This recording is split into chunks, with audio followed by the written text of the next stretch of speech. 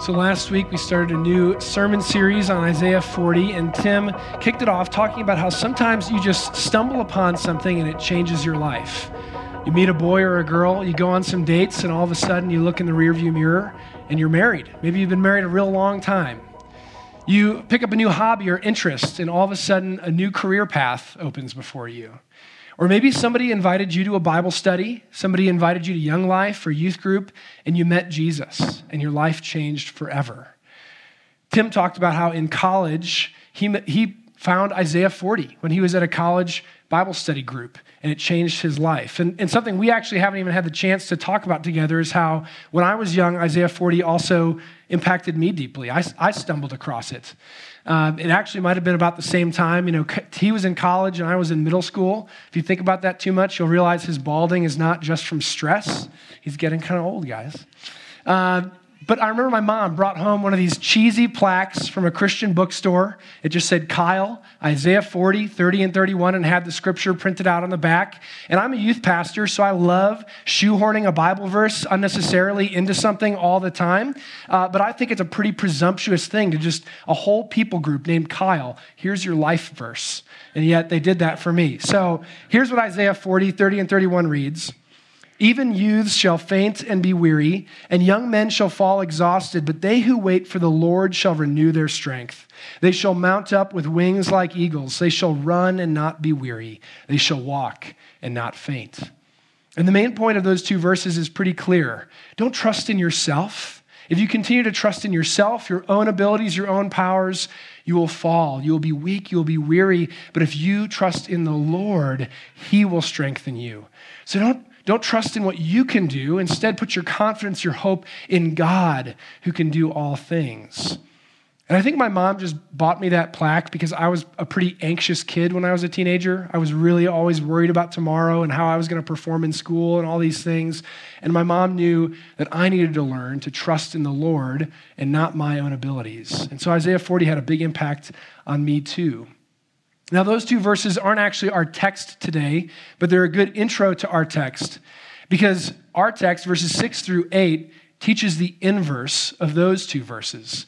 At the end of Isaiah 40, we learn that we're supposed to put our trust in God, that He renews our strength, picks us up, carries us along when we trust in Him. But here in these three verses, we're going to see how ruinous, how disastrous it is when we put our trust in ourselves and in the idols of our own making.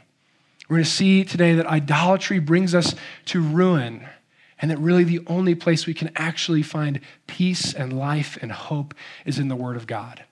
So if you have your Bible, turn to Isaiah chapter 40. We're going to be in verses 6 through 8, and we're going to see three things today.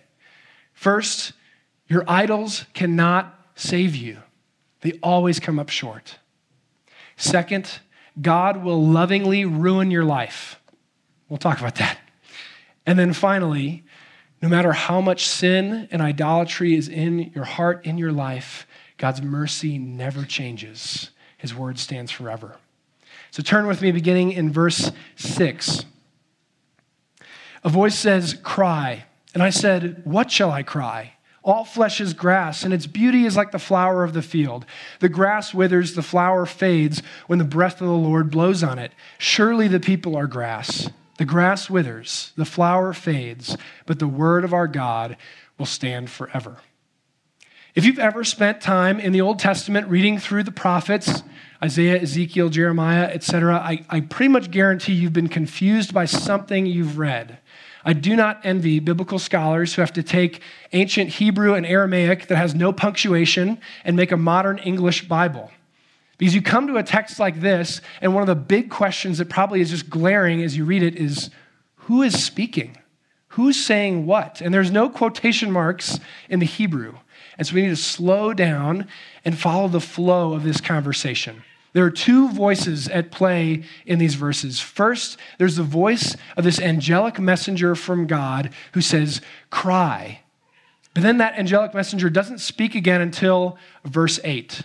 When it finally gives a response to the voice of Judah. That's our second voice, the voice of Judah, who is in exile, crying out to God. And so the voice of Judah actually responds with an exasperated question and then gives justification for that exasperation. what shall I cry?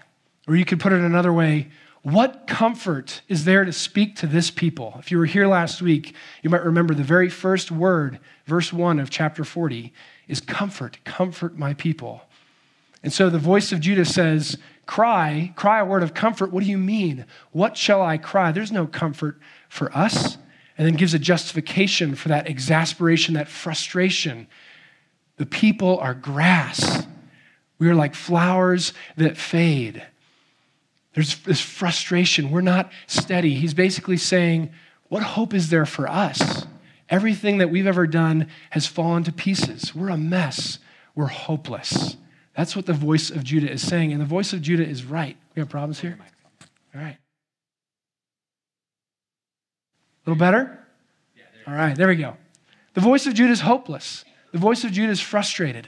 And the voice of Judah is right. There is no hope in human terms for this people.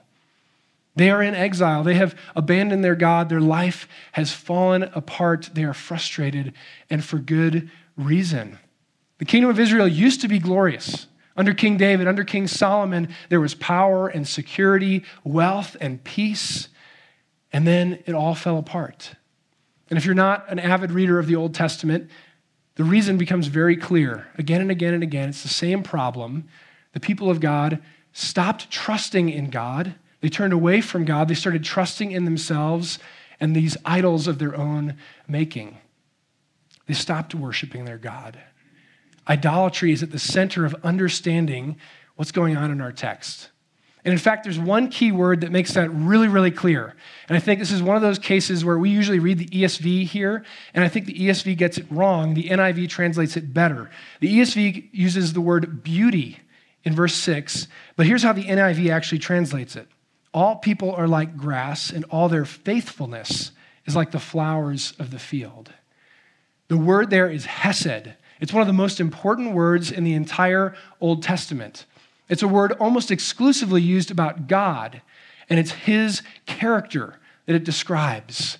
It talks about God's covenantal faithfulness, his everlasting love, his unfailing mercy.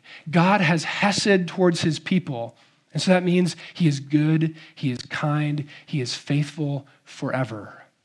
And the voice of Judah is saying, God's people, their hesed is like grass. It's like a flower that springs up in the springtime, but its petals fall away. We don't love like we're supposed to. We're not faithful. We don't do what we ought to do. We don't love God. We don't obey him. We don't trust him. We again and again turn away from him and love ourselves and all the things of our own making. And so Judah is desperate, is hopeless. It hears this message, cry, comfort, and they don't understand what comfort is there for me. Now, the voice of the angelic messenger is going to respond in verse 8.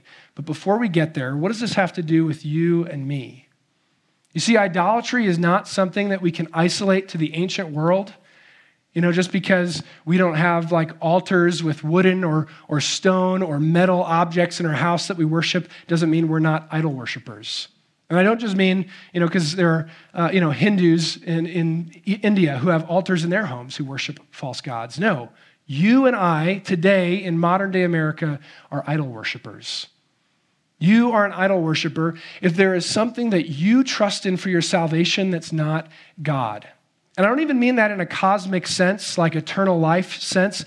Salvation in the sense of, if I don't have this thing, my life is meaningless. If I don't have this, I have no hope. If I don't have this, I don't have any direction. If I don't have this, I don't know who I am.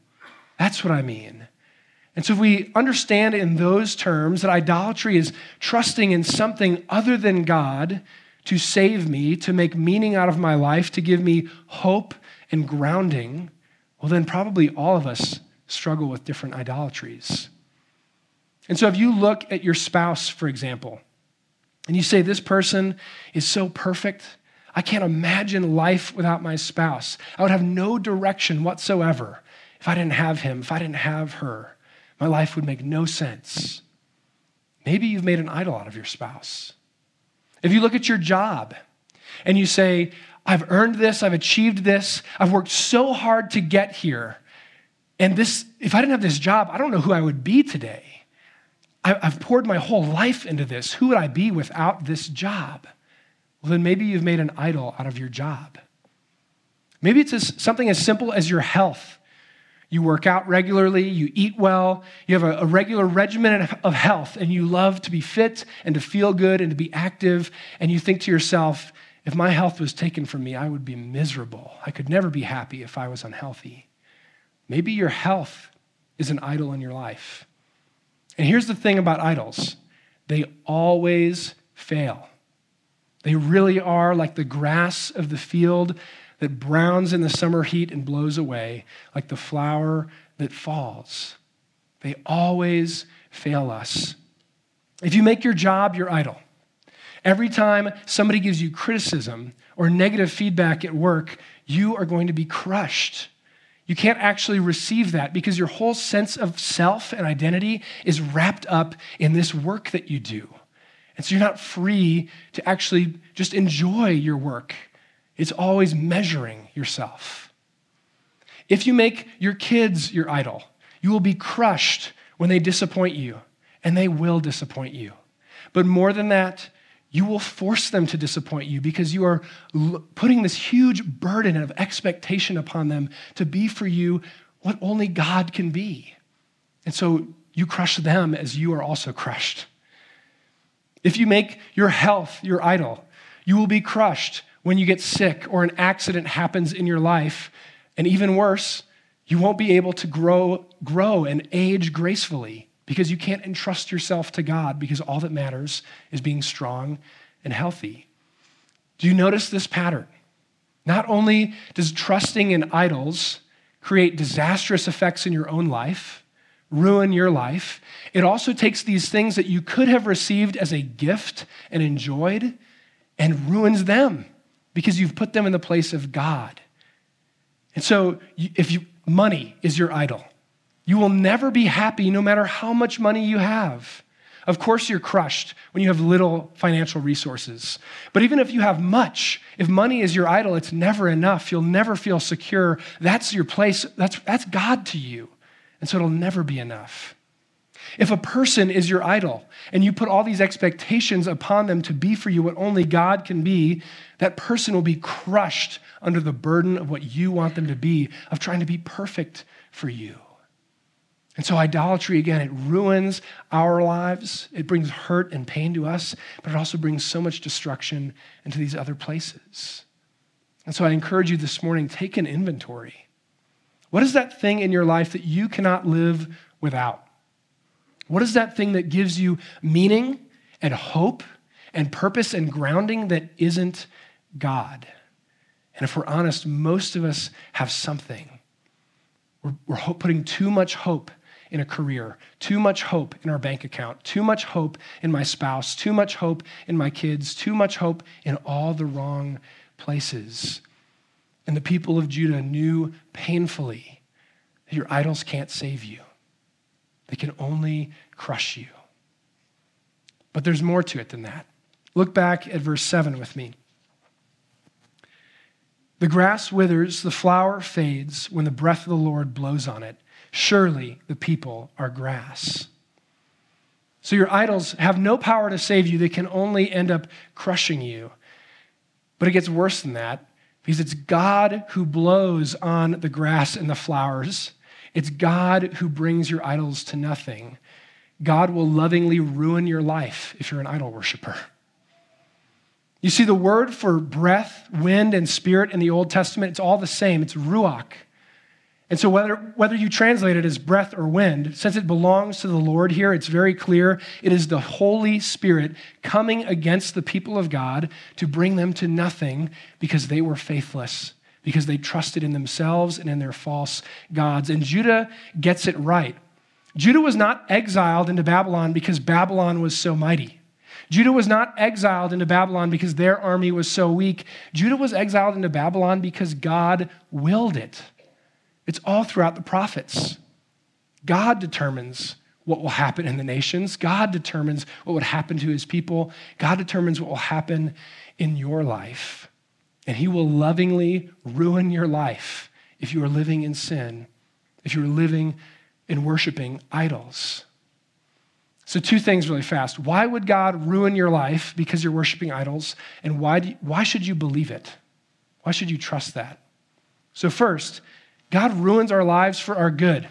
Ezekiel 33:11 says this, "Say to them, as I live, declares the Lord God, I have no pleasure in the death of the wicked, but that the wicked turn from his way and live.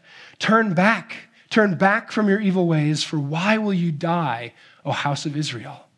God does not delight in the death of the wicked. God does not delight in the destruction of sinners. He wants them to turn. He wants them to come home. He wants them to find him as their loving Father again and to worship him. He doesn't want to destroy you. He wants to turn you to repentance. And so the most loving thing that God can do when you are turned away from him, when you are following after the idols of the world and trusting in yourself instead of him, is bring you to the end of yourself. Is to get you to see that your idols really and truly are hopeless. In 2009, there was a YouTube video posted by Penn Jillette, who's from the famous magic duo Penn and Teller. And he's an atheist and doesn't believe in God and thinks religion is bad for the world. But he talked about how a Christian came up to him after one of his shows, gave him a Bible, and told him, "I'm proselytizing you." And Penn really appreciated it. This is what he had to say about the encounter. "How much do you have to hate somebody to not proselytize? How much do you have to hate somebody to believe that everlasting life is possible and not tell them that? If I believed beyond a shadow of a doubt that a truck was coming at you and you didn't believe it, and that truck was bearing down on you, there's a certain point where I tackle you, and this is more important than that." Do you hear the logic of what he's saying? Penn doesn't even believe in Jesus, and he thinks this guy was being a good Christian. He was just doing his faithful duty because he believes that he needs Jesus. So if Penn can get it, why is that so hard for us to often get? Our sin is like a truck bearing down on us, and we are totally unaware. And God may tackle us to the ground to save our souls. And we may break a collarbone, we may cut our arms, we may get a concussion, but it's because he loves us. He wants to redeem us. My friend Mark Wilson works for Dry Bones, which is a ministry in Denver that creates community for unhoused teens and young adults. And he sings the praises of a product called Narcan. If you're not familiar with it, it's a chemical that will save someone's life when they're having an opioid overdose. And so it's a nasal spray, you put it up someone's nose, and it bonds with all the receptors in the brain that would typically be filled with opioids. And it saves someone's life. It knocks them out of their high and brings them back to the world. They would have died. But what Mark has often said, he's only administered it twice, but he's said both times the person coming out of that high is furious. They don't realize they're dying. They're just angry that you took their high away. And that's so often us. God is saving our life. He's saving your life, bringing you back from the dead, and we're mad at him that he would bring some harm our way, that he would bring our joy to an end in all the wrong ways that we pursue joy. God will ruin your life to save your life. This was poignantly true for me when I was a teenager. My parents divorced when I was a teenager. And 15 years later, the story of their marriage and divorce and their faith response, each of my parents, that's their story to tell and not mine. But one thing I can tell you is that in the midst of my dad's marriage collapsing, every day he got down on his knees and he cried and he prayed. And I saw a deep transformation in his life. And it had a huge impact on me. And my dad became a spiritual hero in my life during those teenage years. Not because he was obviously perfect, not because he was so much better a man than everybody else, but because he trusted God in the midst of his pain and suffering and tragedy. That's why. And it had a huge impact on me. I don't think I would have gone to Bible college. I don't think I would be a pastor today if my dad hadn't responded in faith when God let the bottom drop out of his life. Do you have that kind of faith in God? That when he brings your idolatrous loves to ruin, when the Holy Spirit blows on your life and lets things collapse, do Do you trust that he's at work? Do you trust that he loves you? Because here's the thing. It's going to happen. God's going to bring some kind of suffering, some kind of hardship into your life, and you need to respond to it. You're going to respond to it. And you're either going to entrust yourself to his faithfulness, that he is good, that he loves you, that he's worth trusting, even in this hardship, or you're going to turn away from him, and you're going to harden your heart even further to God. You see, not all of the exiles in Babylon turned back to Yahweh. They just exchanged some of their idols, the idols of the land of Canaan for the idols of Babylon. And so what will you do in the moment that calamity strikes? Will you trust that God is with you, that he's bringing these things about for your good?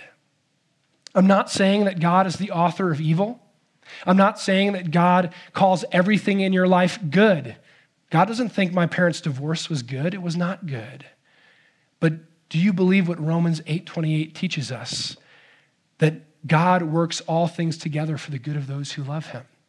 Do you believe what Jacques Philippe says in his little book? That the resurrection of Christ is the guarantee that God can heal every hurt, every wound. Do you trust that God can bring good out of any evil, even the evil of your own life? This week, there's a member of our Trinity family who's in the hospital, and he's had a lot of complications, and the doctors aren't fully sure what's going on. And he's been emailing Pastor Tim and a few others and I with updates, and we've been praying for him. And he sent an email just yesterday, and he said this: "We've been reminded again in the words of the Heidelberg Catechism that all things come to us not by chance, but by his fatherly hand." Do you believe that? In the moment of your crisis, will you cling to God's fatherly hand, that he loves you, he is with you, he does not do this to destroy you, but to transform you, to bring you to new life? Your idols cannot save you. God will lovingly ruin your life, but there's one more piece. His mercy never fails. Turn to verse 8. "The grass withers, the flower fades, but the word of our God will stand forever."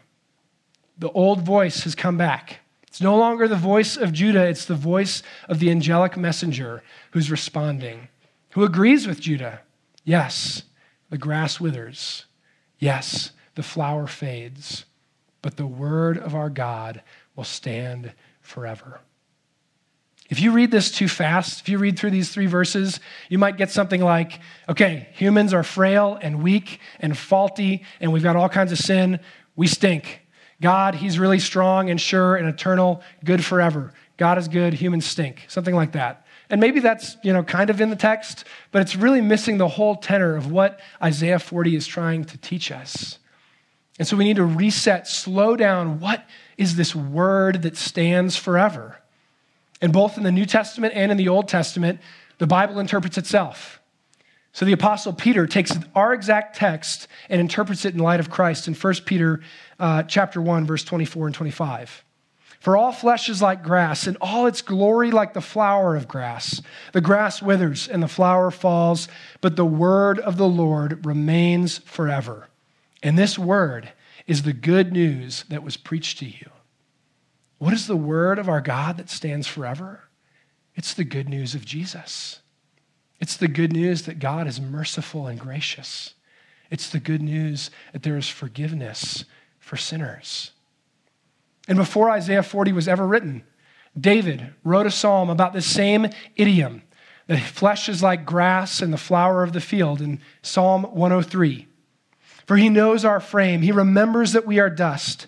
As for man, his days are like grass. He flourishes like a flower of the field. For the wind passes over it, and it is gone, and its place knows it no more. But the steadfast love of the Lord is from everlasting to everlasting on those who fear him, and his righteousness to children's children." What is the word of our God that will stand forever? It's his steadfast love. It's his everlasting love. It's his hesed, this covenantal faithfulness, that he is merciful and gracious to us forever, that he never changes, that he is always offering forgiveness to wayward sinners. That is the word that stands forever.